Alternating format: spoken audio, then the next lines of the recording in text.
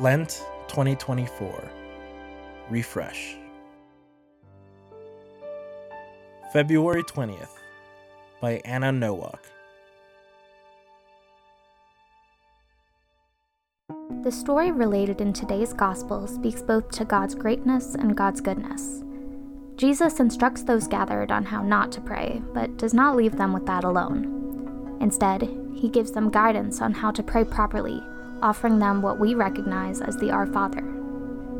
This scene does not merely depict a holy man teaching others a powerful prayer, but recounts a moment when the Word incarnate gave us the words to speak to God.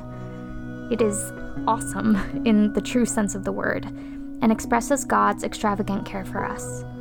Ours is a God who dwelt among us as the Word made flesh and gave us the words we needed. Today's Psalm and Old Testament provide a refreshing hope as well. Ours is a God who hears when the just cry out. Ours is a God whose word will achieve the end for which he sent it. The theme of words in the readings is a cause for joy itself. Words are a powerful, abundant, and easily accessible resource at our disposal as disciples. God uses his word, both through Jesus and through Scripture, to draw us to him. Our words can draw others to him as well. They can change hearts and minds, heal and inspire. They can educate and awaken people to the need to combat injustice in our society. As we see with the prophet Isaiah, they can even be God speaking through us. In a famous prayer, St. Teresa of Avila reminds us that we are Christ's hands, feet, and eyes on earth.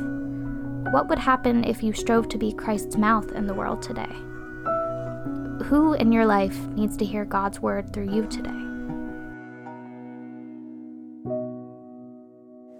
We're Catholic Theological Union, a graduate school of theology and ministry in Chicago, committed to Christ's good news of justice, love, and peace.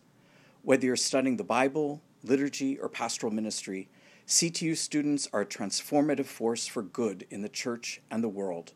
Learn more at ctu.edu/isn.